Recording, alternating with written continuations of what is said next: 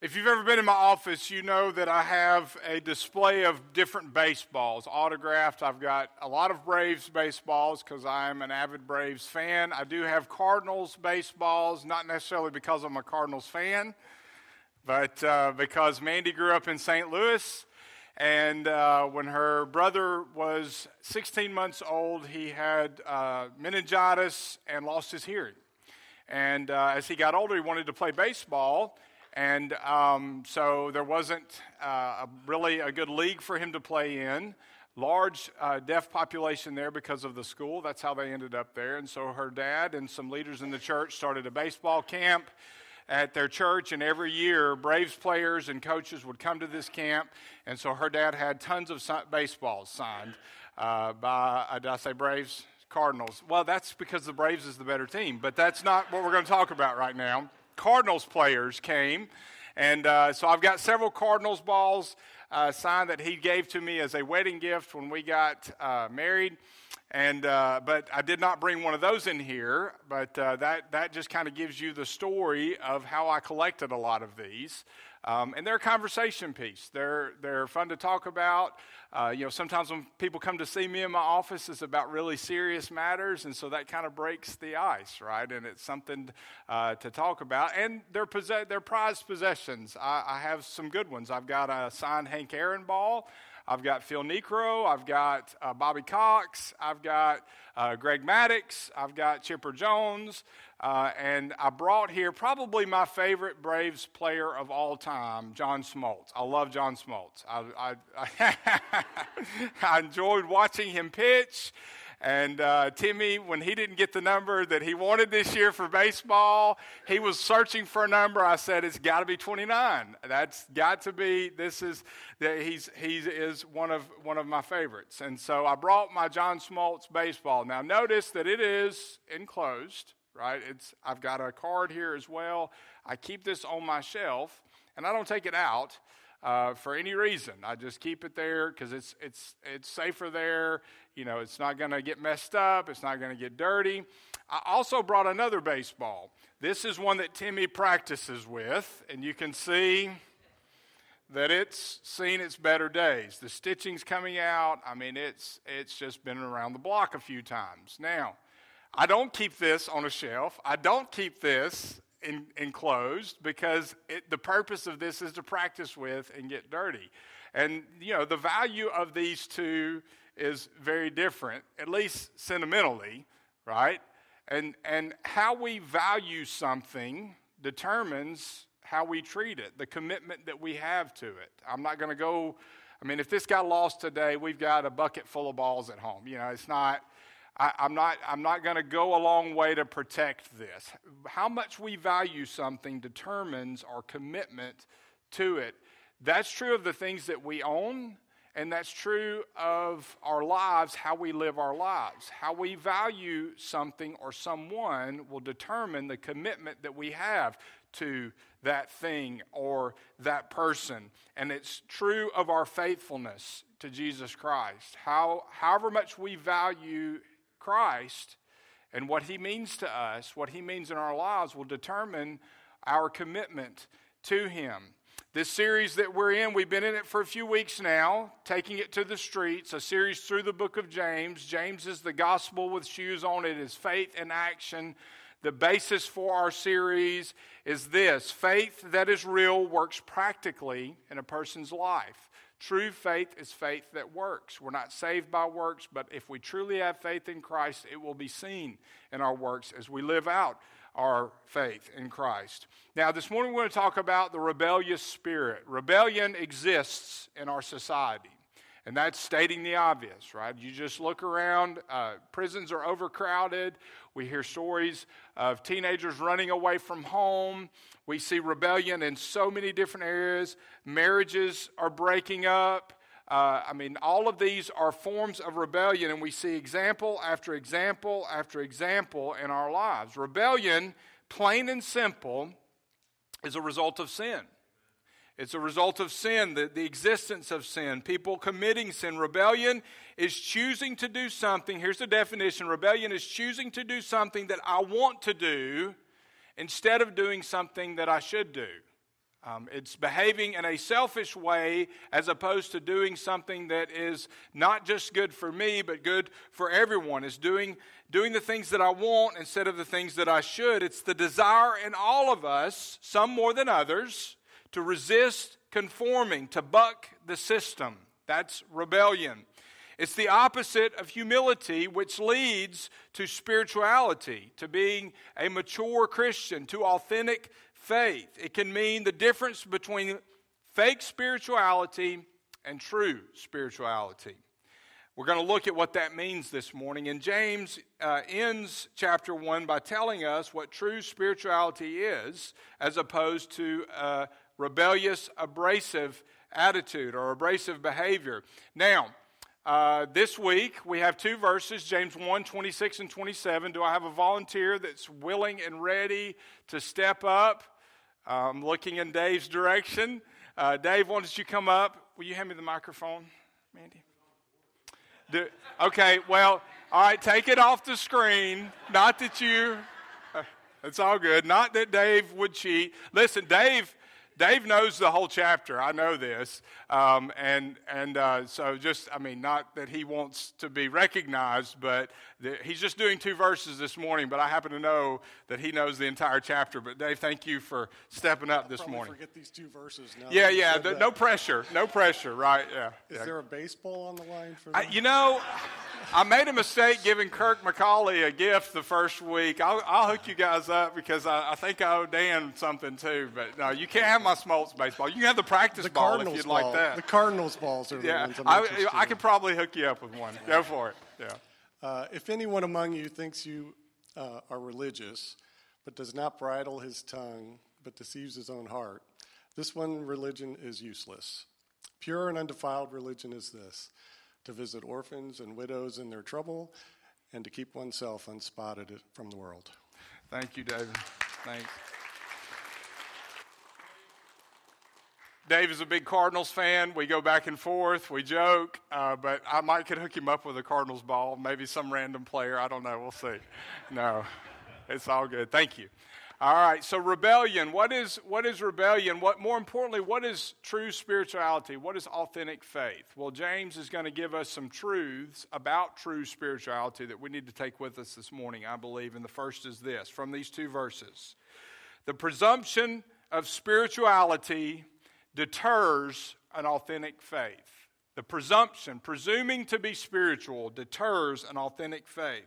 Don't just assume that you're spiritual. Don't go around, I'm not trying to create doubt, but don't presume that you're spiritual. Know what that really means. A lot of folks think they're spiritual, but they're really pretending. They're really just going through the motions. We know that we're not just to be hearers of the word, but doers also. We talked about that last week. So what does that mean? We know we are to do the word, right? But it's not just the doing. It's not, James follows this up intentionally. All of this fits together. It's not, don't get so caught up in the doing that you forget about what a relationship with Christ is really about. We have to be careful not to just get in the habit of doing and forget what it means or allow it to just become routine or ritual in our lives. He tells us, James does, a man who cannot control his tongue, his speech, is simply religious. Now that word religious really carries the idea, it's talking about expressions of religion like prayers or worship, the act of worship, singing, with no depth. No authentic faith, just going through the motions of those things, just praying prayers, going through the routine of singing, but no depth, no authentic faith behind it. For this person, spirituality is more about ritual. It's not intentional. It's not motivated by true love for Christ. Now, we tend to do this. We know the right things to say, the Christian lingo. We know the words to say. We even know the things to do, but if we're not careful, we fall into this pattern of just doing and not thinking about why we're doing, not focusing on our relationship with Christ to where the things that we do are an overflow of what's going on in our lives and in our hearts. If we're against the right things, drugs, social issues, then we're considered Christian. If If we carry a Bible to church, then we're considered Christian. Especially if we give to the church, we're considered Christian. If we go to connection groups, if we attend every week, all of those vitally important to a healthy walk with Christ. But if we kind of fall into the pattern, hey, I'm checking these things off my list. It's just a box that I check. I've done all of these things. We look at people who do all of these things, say all of the right things, are for all the right things, against the right things, and they have to be Christian, right? They profess it, so they have to be. But it is easy to fall into the pattern of just doing those things. Pure behavior, pure, authentic faith comes from a changed heart. It comes from a heart that has been transformed by the Lord Jesus Christ through salvation. We don't have to wonder what Jesus thinks about the type of religion that James is talking about. We see in Mark chapter 7, verses 3 through 7, "For the Pharisees and all the Jews do not eat unless they give their hands a ceremonial washing," which they were supposed to do, but Jesus is making a point here. "Keeping the tradition of the elders. When they come from the marketplace, they do not eat unless they have washed, and there are many other customs they have received and keep, like the washing of cups, pitchers, kettles, and dining clothes. So the Pharisees and the scribes asked him, 'Why don't your disciples live according to the tradition of the elders, instead of eating bread with ceremonially unclean hands?' He answered them, 'Isaiah prophesied correctly about you hypocrites. As it is written, the people honors me with their lips, but their heart is far from me. They worship me in vain, teaching as doctrines human commands.'" Pure religion has nothing to do with ceremonies, temples, or special days. Now, this is a special day. We got to experience the joy of child dedication, and that's a special thing. It's a special day because we're here to worship. Next week is a special day. It is Palm Sunday. The following week certainly is a special day because it's Easter. But true, authentic faith really has nothing to do with what day of the week it is. You can go through the motions. You can do all of those things. True, authentic faith has to do with a transformed heart and an expression of a relationship with Christ. It's really the difference between perception and perspective. And here's what I'm talking about. An example of what I'm talking about. Sunday is the busiest fast food day of the week. If you look at restaurants, if you talk to restaurant owners, it is their most profitable day. And we all many of us are going to go eat somewhere after church today. It's the busiest day of the week. Now, in 2019, this was the most recent stats I could find, Chick-fil-A was the second highest grossing fast food chain in the United States. They had leapfrogged. They were number 4, I think, and they jumped over the other two, which was Taco Bell, and I can't remember who else, Burger King. So they leapfrogged to second place, and they had a 13% sales growth to more than $11 billion in 2019 altogether. According to data from Restaurant Business Magazine, this is from their list of 500 restaurants, they had achieved a second place rating. Now what's amazing, two things that are amazing about Chick-fil-A. Number one, they just have just over 2,500 stores. Now can anybody guess who the top rated fast food chain is? McDonald's. Guess how many stores they have? Over 14,000. Their first place, 14,000 stores. Chick-fil-A is second with 2,500, just over 2,500 stores as of this article. Now, the second thing that's amazing, Sunday's the busiest day, right? Chick-fil-A's closed on Sundays. Now, that's amazing.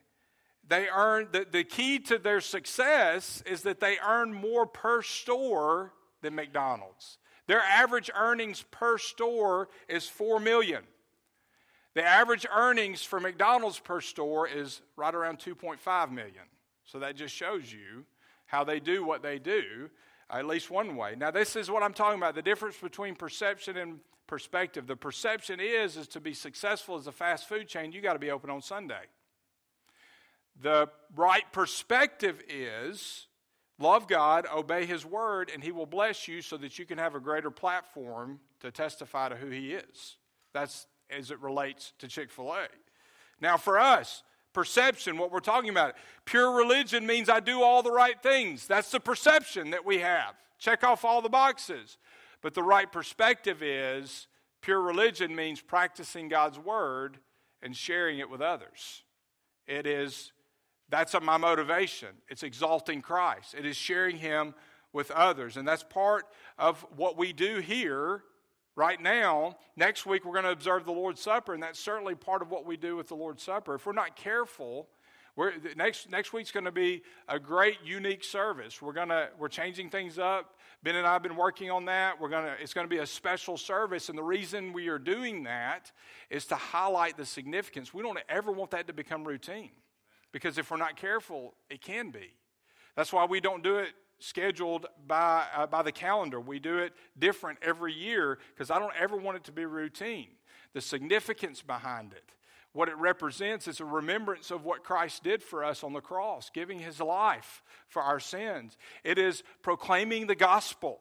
It is a visual sermon to anybody who witnesses it, that Jesus died for sins and that all can be saved.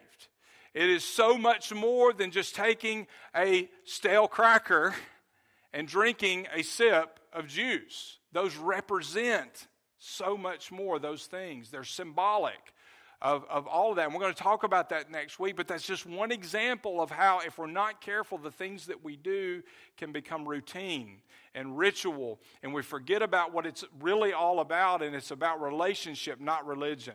Authentic faith that comes from a transformed heart, not things that we go through to check a box just so that we feel good about ourselves and we can say that we are Christian. James, in using the words that he does, he's using speech as an example, but that word that he uses represents so much more. It represents really everything that we do that can become ritualistic as followers of Christ. We shouldn't ever fall into that trap, that habit. The presumption of spirituality deters an authentic faith. Next, the quality of our language reveals the quality of our faith. James does zero in on speech here because speech is so very important. There are a lot of references to speech in this letter. It makes you think that speech was a serious problem for these believers, and he was addressing that because it was an issue that was causing great havoc in the church. This religious man he's talking about in verse 26, has a tongue that needs to be controlled. And that word for control is talking about consistent control of speech. The New American Standard uses the word bridle.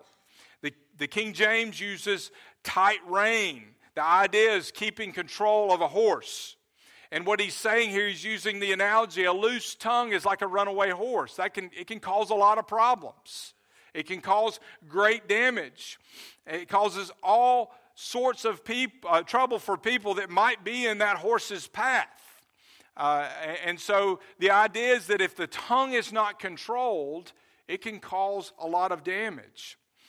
Constant criticism, foul language. These are examples of using the tongue in an improper way, a damaging way, using speech that does not honor God. It doesn't have to even be vulgar speech, but speech that doesn't honor God. And there are actually people who consider themselves religious or spiritual, but who have no control over their language. They have no control over their tongue. And James calls this type of spirituality useless or futile.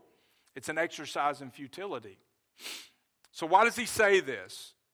Well, the reason is because what we say reveals what's in our hearts. What's inside inevitably comes out. Jesus said this to the Pharisees in Matthew chapter 12, verses 34 and 35. He says, "You brood of vipers, how can you speak good things when you are evil? For the mouth speaks from the overflow of the heart. A good person produces good things from his storeroom of good, and an evil person produces evil things from his storeroom of evil." So here's something to take away from this. A true test of a man's spirituality is not his ability to speak, but rather his ability to control his tongue. I can gain knowledge and learn all of the right things to say, the right lingo, spiritual things. I can even have a knowledge of God's word and teach God's word. But if I can't control my tongue, if I can't control the things that I say, and my language hurts people, then that's what I know and what I say that's good really is negated by that. Even worse, the bad outweighs the good. And the truth here that James is communicating, that Jesus communicates in Matthew, is that the tongue will inevitably show what's in the heart, especially under stress. You know, I joke, but a good test of this, if you're working on something with a hammer and you smack your finger, what's inside is going to come out, right? And we all have bad moments, you know. I'm not saying that if anything bad's ever come out that you're a horrible person, but eventually what's inside is going to come out. That's just, you can't keep it hidden forever, especially under stress. Those things come out. If the heart is right, the speech will be right, is the point. A lot of things come out of a person's mouth. Sometimes it's the filth that James talks about in verse 21 previously. Lying, gossip, foul language. All these are symptoms of a heart disease, a heart that is not right. A controlled tongue comes from a spirit, a body that is controlled by Christ. I can't control my tongue. You can't control your tongue, but Christ can. It's about living in submission to Christ. If it's controlled by Him, then what comes out will reflect who He is and what He's doing in my life. A heart that is being transformed will be reflected in a person's actions, but also in a person's speech. It's an expression of purity. True religion controls the tongue. True, authentic faith controls the tongue because that person and that person's speech is being controlled by Christ. We should evaluate our speech, all of us, because we all fail in this area at some time or another. We should all evaluate our speech. Is it honoring to God? Is it building others up? Is it exalting Him? Is it in agreement with what we profess to believe about Him? Is my speech honoring to God? Does it show that my heart is being transformed by Him? The quality of our language will reveal the quality of our faith. And third, the quality of our faith motivates the purity of our ministry. The quality of our faith motivates the purity of our ministry. Now, James' Jewish readers were prone to mix religious ritual with Christianity. They were having a hard time, under the new covenant, separating what is no longer necessary from the old covenant, the Jewish practices that were no longer required. And so they were mixing it all together. They were having a hard time separating the two. Jewish practices that were voided by the new covenant. They were now just not necessary because of what Christ did on the cross, His death and His resurrection. They measured their spirituality by how well and whether or not they performed these rituals. And if other people, Gentiles for example, came into the faith and didn't perform these rituals, then they weren't truly considered Christian. And so there was all of this confusion about what to do. And James says that pure religion involves things like looking after orphans and widows. That's why he goes to this in verse 27. Why orphans and widows? Well, those were the most helpless of society in this day. I mean, there were no individuals lower than widows and orphans in this day and time. Women were considered property for one. They had no rights. They couldn't own property. If their husband died, they were left to fend for themselves.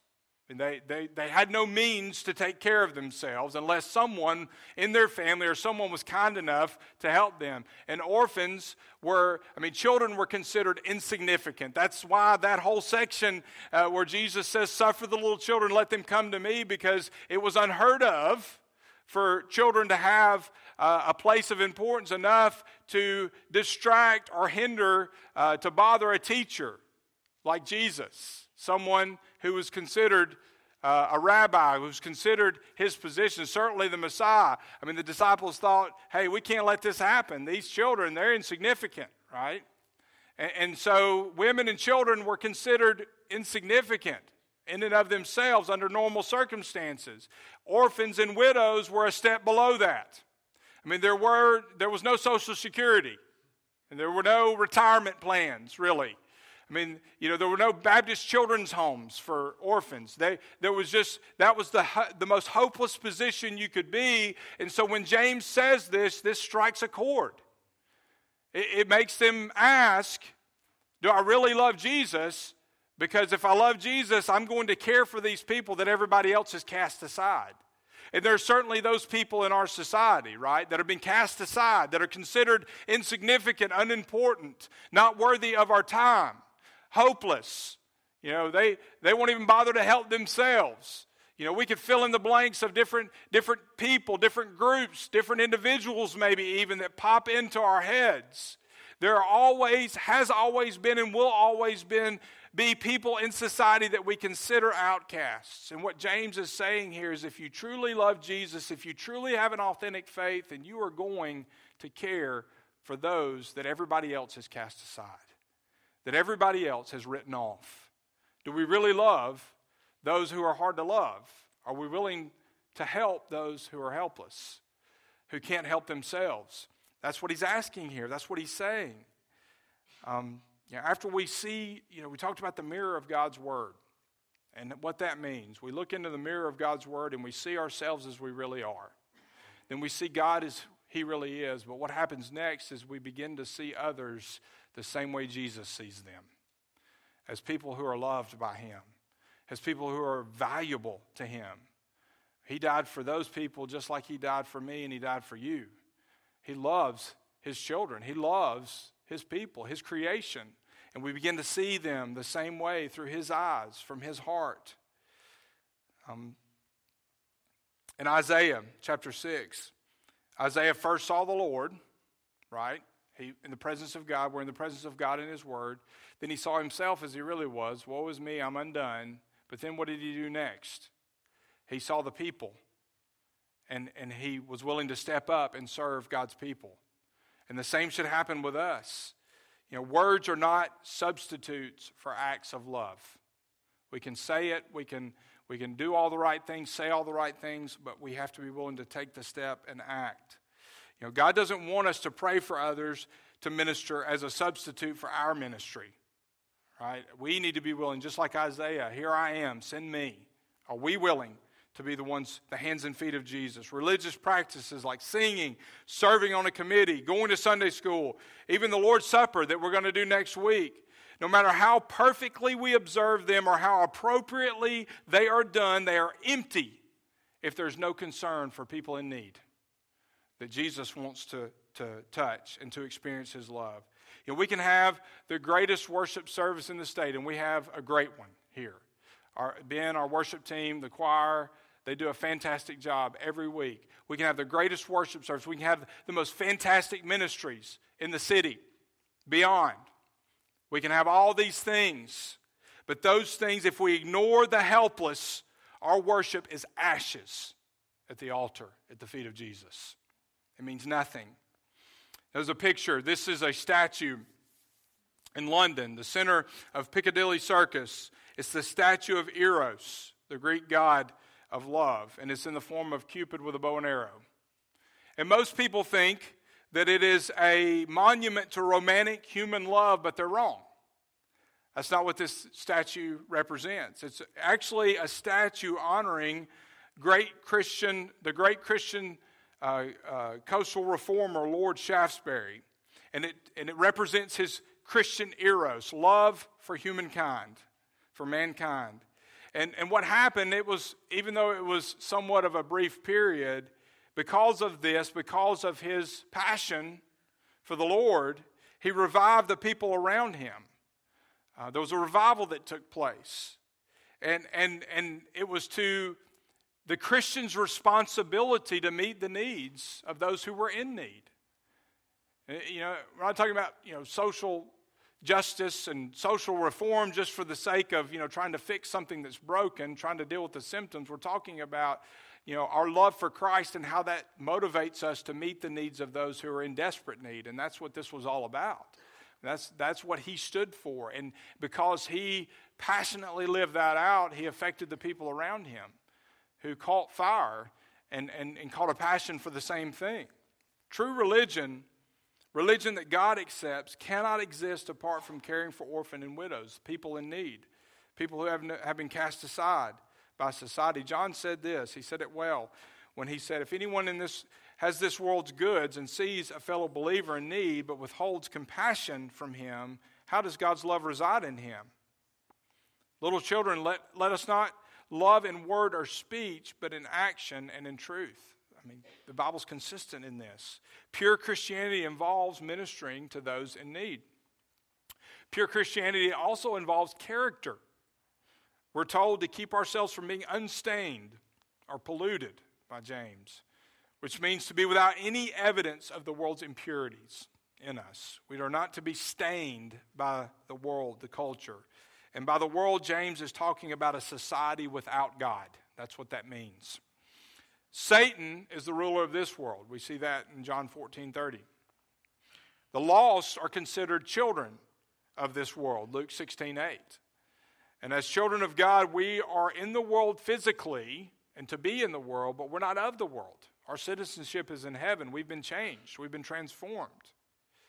Look at how Jesus prayed for his disciples in John chapter 17, verse 15 and 16. I'm not praying that you take them out of the world, but that you protect them from the evil one. They are not of the world, just as I'm not of the world.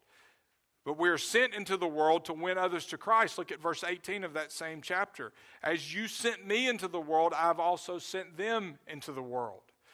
We can only effectively serve others when we maintain a spiritual separation from the world. Key word is spiritual. Spiritual separation from the world. The world wants to stain Christians. Satan wants us to conform to the world. And here's how this develops. First, there's friendship with the world. We jump ahead to chapter 4 of James, verse 4. You adulterous people, don't you know that friendship with the world is hostility toward God? So whoever wants to be the friend of the world becomes an enemy of God. And this leads to a love for the world. 1 John 2, 15 through 17. Do not love the world or the things in the world. If anyone loves the world, the love of the Father is not in him. For everything in the world, the lust of the flesh, the lust of the eyes, the pride in one's possessions, is not from the Father, but is from the world. And the world with its lusts is passing away, but the one who does the will of God remains forever. Then, if we're not careful, we'll become conformed to this world. Romans 12 is all about that. Paul says in verses 1 and 2, therefore I urge you, brethren, by the mercies of God, to present your bodies as a living sacrifice, holy sacrifice, acceptable to God, which is your spiritual service of worship. And do not be conformed to this world, but be transformed. I believe it's the Phillips paraphrase that says, do not let the world squeeze you into its mold. Do not be conformed by this world, but be transformed by the renewing of your mind, your heart. Renewing of your heart, your mind, the person, the inner person who you are, so that you may prove what the will of God is, that which is good and acceptable and perfect. If we do conform, Paul's warning us not to, James is too, but if we do conform, the result will be that we are judged by God, 1 Corinthians 11:32. But when we are judged by the Lord, we are disciplined so that we may not be condemned with the world. The best way to minister to the needs of the world, like James is calling us to do here, God is calling us to do, is to maintain purity while in the world. To be a light that shines in the darkness. This involves habits. When we're not in the world, what we watch, what we read, what we take in, what we allow ourselves to be exposed to, the places that we go, the company that we keep. Most importantly, this requires a close, intimate relationship with Jesus Christ. You can't have purity without transformation that comes through salvation that can only be offered by Jesus Christ. Most individuals, again, or a lot of individuals think it's about doing the right things. And a lot of people read James and think, well, he agrees with that. I mean, he's talking about works. He's talking about doing. So I've got to do to be holy. No, James is talking about doing works that come from holiness that's already there. Transformation, sanctification, the process of being sanctified, justification that leads to sanctification. I mean, he's talking about the overflow of what's on the inside. As we go through the world, we have to walk in communion with God. We have to stay connected, having fellowship with Him. You know, a good way to understand communion with God, praying without ceasing, which is the next step. You know, we walk in fellowship with Him every day. That's communion, where we are in relationship with Him. And then we pray without ceasing, which the Bible tells us to do. And that doesn't mean we're walking around all the time with our heads bowed and our eyes closed. For one thing, you're going to run into something or somebody. But what it does mean is that communion and praying without ceasing is that I'm constantly aware of God's presence in my life. That I'm constantly aware that He's there. I'm constantly listening to His still small voice. And it's an ongoing conversation. You know, I have communion with my wife. Do we talk all the time, nonstop? No, we don't. But we have conversations. But when we're together, we're constantly aware of each other's presence. And the longer you're married, the more your spouse can read your mind, right? But there's something to that, right? I mean, she can anticipate a lot of times what I'm saying. And she knows when things aren't right with me. Sometimes it drives me crazy because I don't want to talk about it. But she knows me. She knows me better than anybody. I can't tell you how many times I finally got to a point where I'm ready to talk about whatever's bothering me, and she's like, well, I already knew, you know. I'm glad you're talking to me about it. But it's that ongoing communion. We can anticipate each other's needs. We know what's going on just by being in each other's presence. We sense that in each other. We're learning each other. And that's what a relationship with Christ should look like. That we are so close to Him. We're so used to walking in His presence that I know what God's thinking. I know the mind of God. That's one of the great benefits of being a child of God. I can know the mind of God, what He wants, what He thinks. And He certainly knows me better than I know myself. But it is about being known by God and experiencing the joy of being known by God. But He already knows me. For me and my growth, it's learning who He is, anticipating what He's going to do so that I can join Him in that, knowing what He's saying. And again, that still small voice that is so very difficult, impossible to hear if you're being conformed by the world. If your mind and your heart's being clouded by all sorts of impurities. And James is showing us the importance of that. But let's make a distinction here, and this is an important distinction. Don't check out before you hear this, okay? Don't start thinking about whatever fast food restaurant you're going to go to in a few minutes, because this is so very important. There's a distinction that we need to make. Being separated from the world spiritually does not mean being separated from the world physically. Be in the world, not of the world, but yes, we are to be in the world. And that means we're going to have to be willing to get our hands dirty. If we're going to put it all together. We're separate spiritually. We're separate in our relationship with Christ, in our holiness, in our sanctification. And we're called, set apart. But we are in the world, the hands and feet. We have to be willing to get our hands dirty if we're going to meet the needs of those orphans and widows. And listen, I love being a parent of adoption. And it is something that we've been called to as a family. And Eli is my son 100%. I love him with all that I am.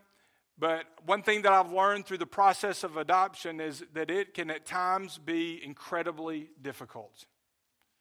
And it is not, and there are parts of it that because, God's design for the family is perfect. Husband, wife, man, woman, procreating, having children, and whenever that gets broken, it creates fallout and it creates difficulty. It is beautiful in so many ways, but we see the brokenness that exists through that. And we're going to see that in our world. If we get out there, we're going to get our hands dirty. And it's going to be ugly at times. And it's going to be painful at times. And it's going to be difficult at times. But we've got to be willing to get out there and do it. Now, I brought a paintbrush with me this morning. Several years ago, my dad and I had a little side thing going where we would paint to earn extra money. My family was growing, and the church I was serving at the time, we needed a little bit of extra money. And so Dad and I, we would take these little side jobs and paint. And here's one thing that I can tell you about painting. I don't want to do it for a living. is one thing I've learned. It is tedious, for one thing. I mean, it takes patience. It takes skill. It takes dedication. And the other thing that I've learned about painting is that if I paint, especially if I paint, you're going to get it all over. You're going to get it on your hands. If you're me, you're a three-coater. One on the wall, one on the floor, and one on myself. I mean, when I get done painting, I got it all over me. That's just me. I can paint, and I do a pretty good job, but I make a mess. But even if I don't get it, somehow, by some miracle, don't manage to get it on myself, I'm going to get it on my hands. There's no way that I'm going to take this paintbrush, dip it in paint, start painting a wall or a door or whatever, and not walk away with it on my hands. If I'm going to do the work of painting, I've got to be willing to get my hands dirty. If we're going to do the work of ministering to others, we have got to be willing to get our hands dirty. But here's something else, and why it doesn't bother me that much to get paint on my hands, because you know what I can do? I can wash it off. It may take a little paint thinner, or if I'm desperate, maybe a little gasoline, which I know is not good, but you do what you got to do. I can get the paint off. I can scrub it off. So while my hands get dirty, they're not stained permanently. We'll get our hands dirty, but that doesn't mean we get stained by the world. And that's the difference. In the world, not of the world. Get my hands dirty, but because of the transformation that's taken place, because I'm walking in communion with Christ, I'm praying without ceasing, I've got a fellowship with Him, our relationship is strong, I can get my hands dirty without becoming stained. So I'm not conformed to the world. We got to get out there. We got to be willing to get our hands dirty. We got to do the hard work. We got to be willing to do what it takes to minister to those in need, but we don't just go through the motions on Sunday. We don't go through the motions daily during the week. I've checked off my Bible study. I've checked off my quiet time. I went to church. You remember the envelopes we used to fill out? I brought my Bible. I told somebody about Jesus this week. I did my offering. We're not just checking off lists, because if we get into that habit, we're going to get stained by the world. But if we're truly in an authentic spiritual relationship with Jesus Christ, then we can get out there and be His ambassadors. And that ultimately is what James is talking about in this passage. We can get our hands dirty without them becoming stained. We are saved. We are cleansed from sin. We are in the world. We're not of the world. We cannot conform to the world, but we must be willing to go and do the hard work of spreading the gospel and ministering to those in need. And here is how we do that. We do that by the power of the Holy Spirit and His presence in our lives. That is the only way that we can do that. Is my speech honoring to God? Am I going through the motions? Or do I really have an authentic faith? A true relationship with Christ? These are questions we need to ask. These are questions that we need to make sure. We need to make sure we've got it right before we step outside these doors and attempt to do the work that God's called us to do. Let's just spend a few moments in prayer. Let me challenge you. You can go ahead and bow your heads and close your eyes. Let me challenge you.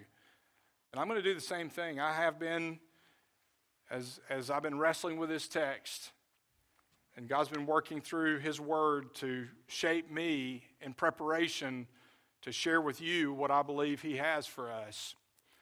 Let's just allow, just for the next few minutes, as we pray, and during this time of commitment, just allow the Holy Spirit to do an inventory.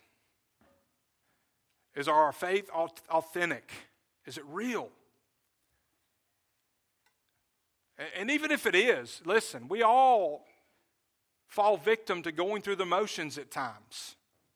I mean, sometimes our lives get so crazy and busy, and I think we all could say that on some level, that we just kind of go into autopilot, and the things that we do for the Lord just become just an addition to our to-do list. And it's not intentional, and it doesn't mean that you're a horrible person, but it's easy to do. And especially before we go into next week and observe the Lord's Supper, which is a sacred thing. Let's in advance just do that inventory that we should do every time we come to the Lord's table. We should do it every time we come into His presence.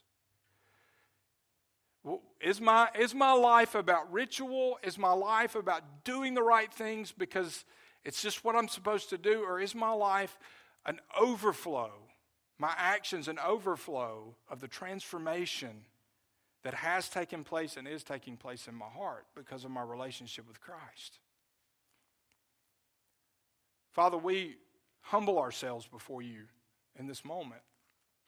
And we recognize that we are imperfect human beings who we know frustrate you at times because of our tendency to drift, our tendency to fall away, our tendency to allow things in our lives to cloud what we should be doing for you. Our relationship with you, our focus on growing in that relationship. We live in a busy, fast-paced world, and we all have full schedules. But just because our schedules are full doesn't mean that we can't focus on you and grow in you and walk with you through all of the activities of our day and to be your representatives in that. Doesn't mean that we can't make time to do the things that you want us to do, to prioritize our lives in a way that honors you, with you at first and you at the center. And Lord, I think that you're calling us in this moment just to evaluate our motives, evaluate the condition of our hearts. You, Holy Spirit, do your inventory. Show us any impurity. Show us anything that is not honoring to you. Show us in this moment how you want us to respond. Give us a passion and a desire to live in a way that honors you and glorifies your name, exalts your name, advances the gospel. Lord, we thank you that even though we can be frustrating, even though we can drift, even though we make mistakes, you are very clear that we are a work in progress and that you will not give up on us until that work is complete. And we thank you for that. That in and of itself is grace and mercy. Lord, help us to respond. Lord, if there's somebody here today who doesn't have that authentic faith, maybe even they've been going through the motions, but they don't have a relationship with you because they've never accepted the gift of salvation that only you offer, only you can offer. Maybe today the inventory is showing, Holy Spirit, you're showing them that they need to accept you as Lord and Savior. And I pray that they would come during this time of invitation and allow me to share with them what they need to do next. For the rest of us, Father, who know you, just speak to us in this moment. Help us to respond in a way that honors you. In Jesus' name, amen. Would you stand for our time of commitment?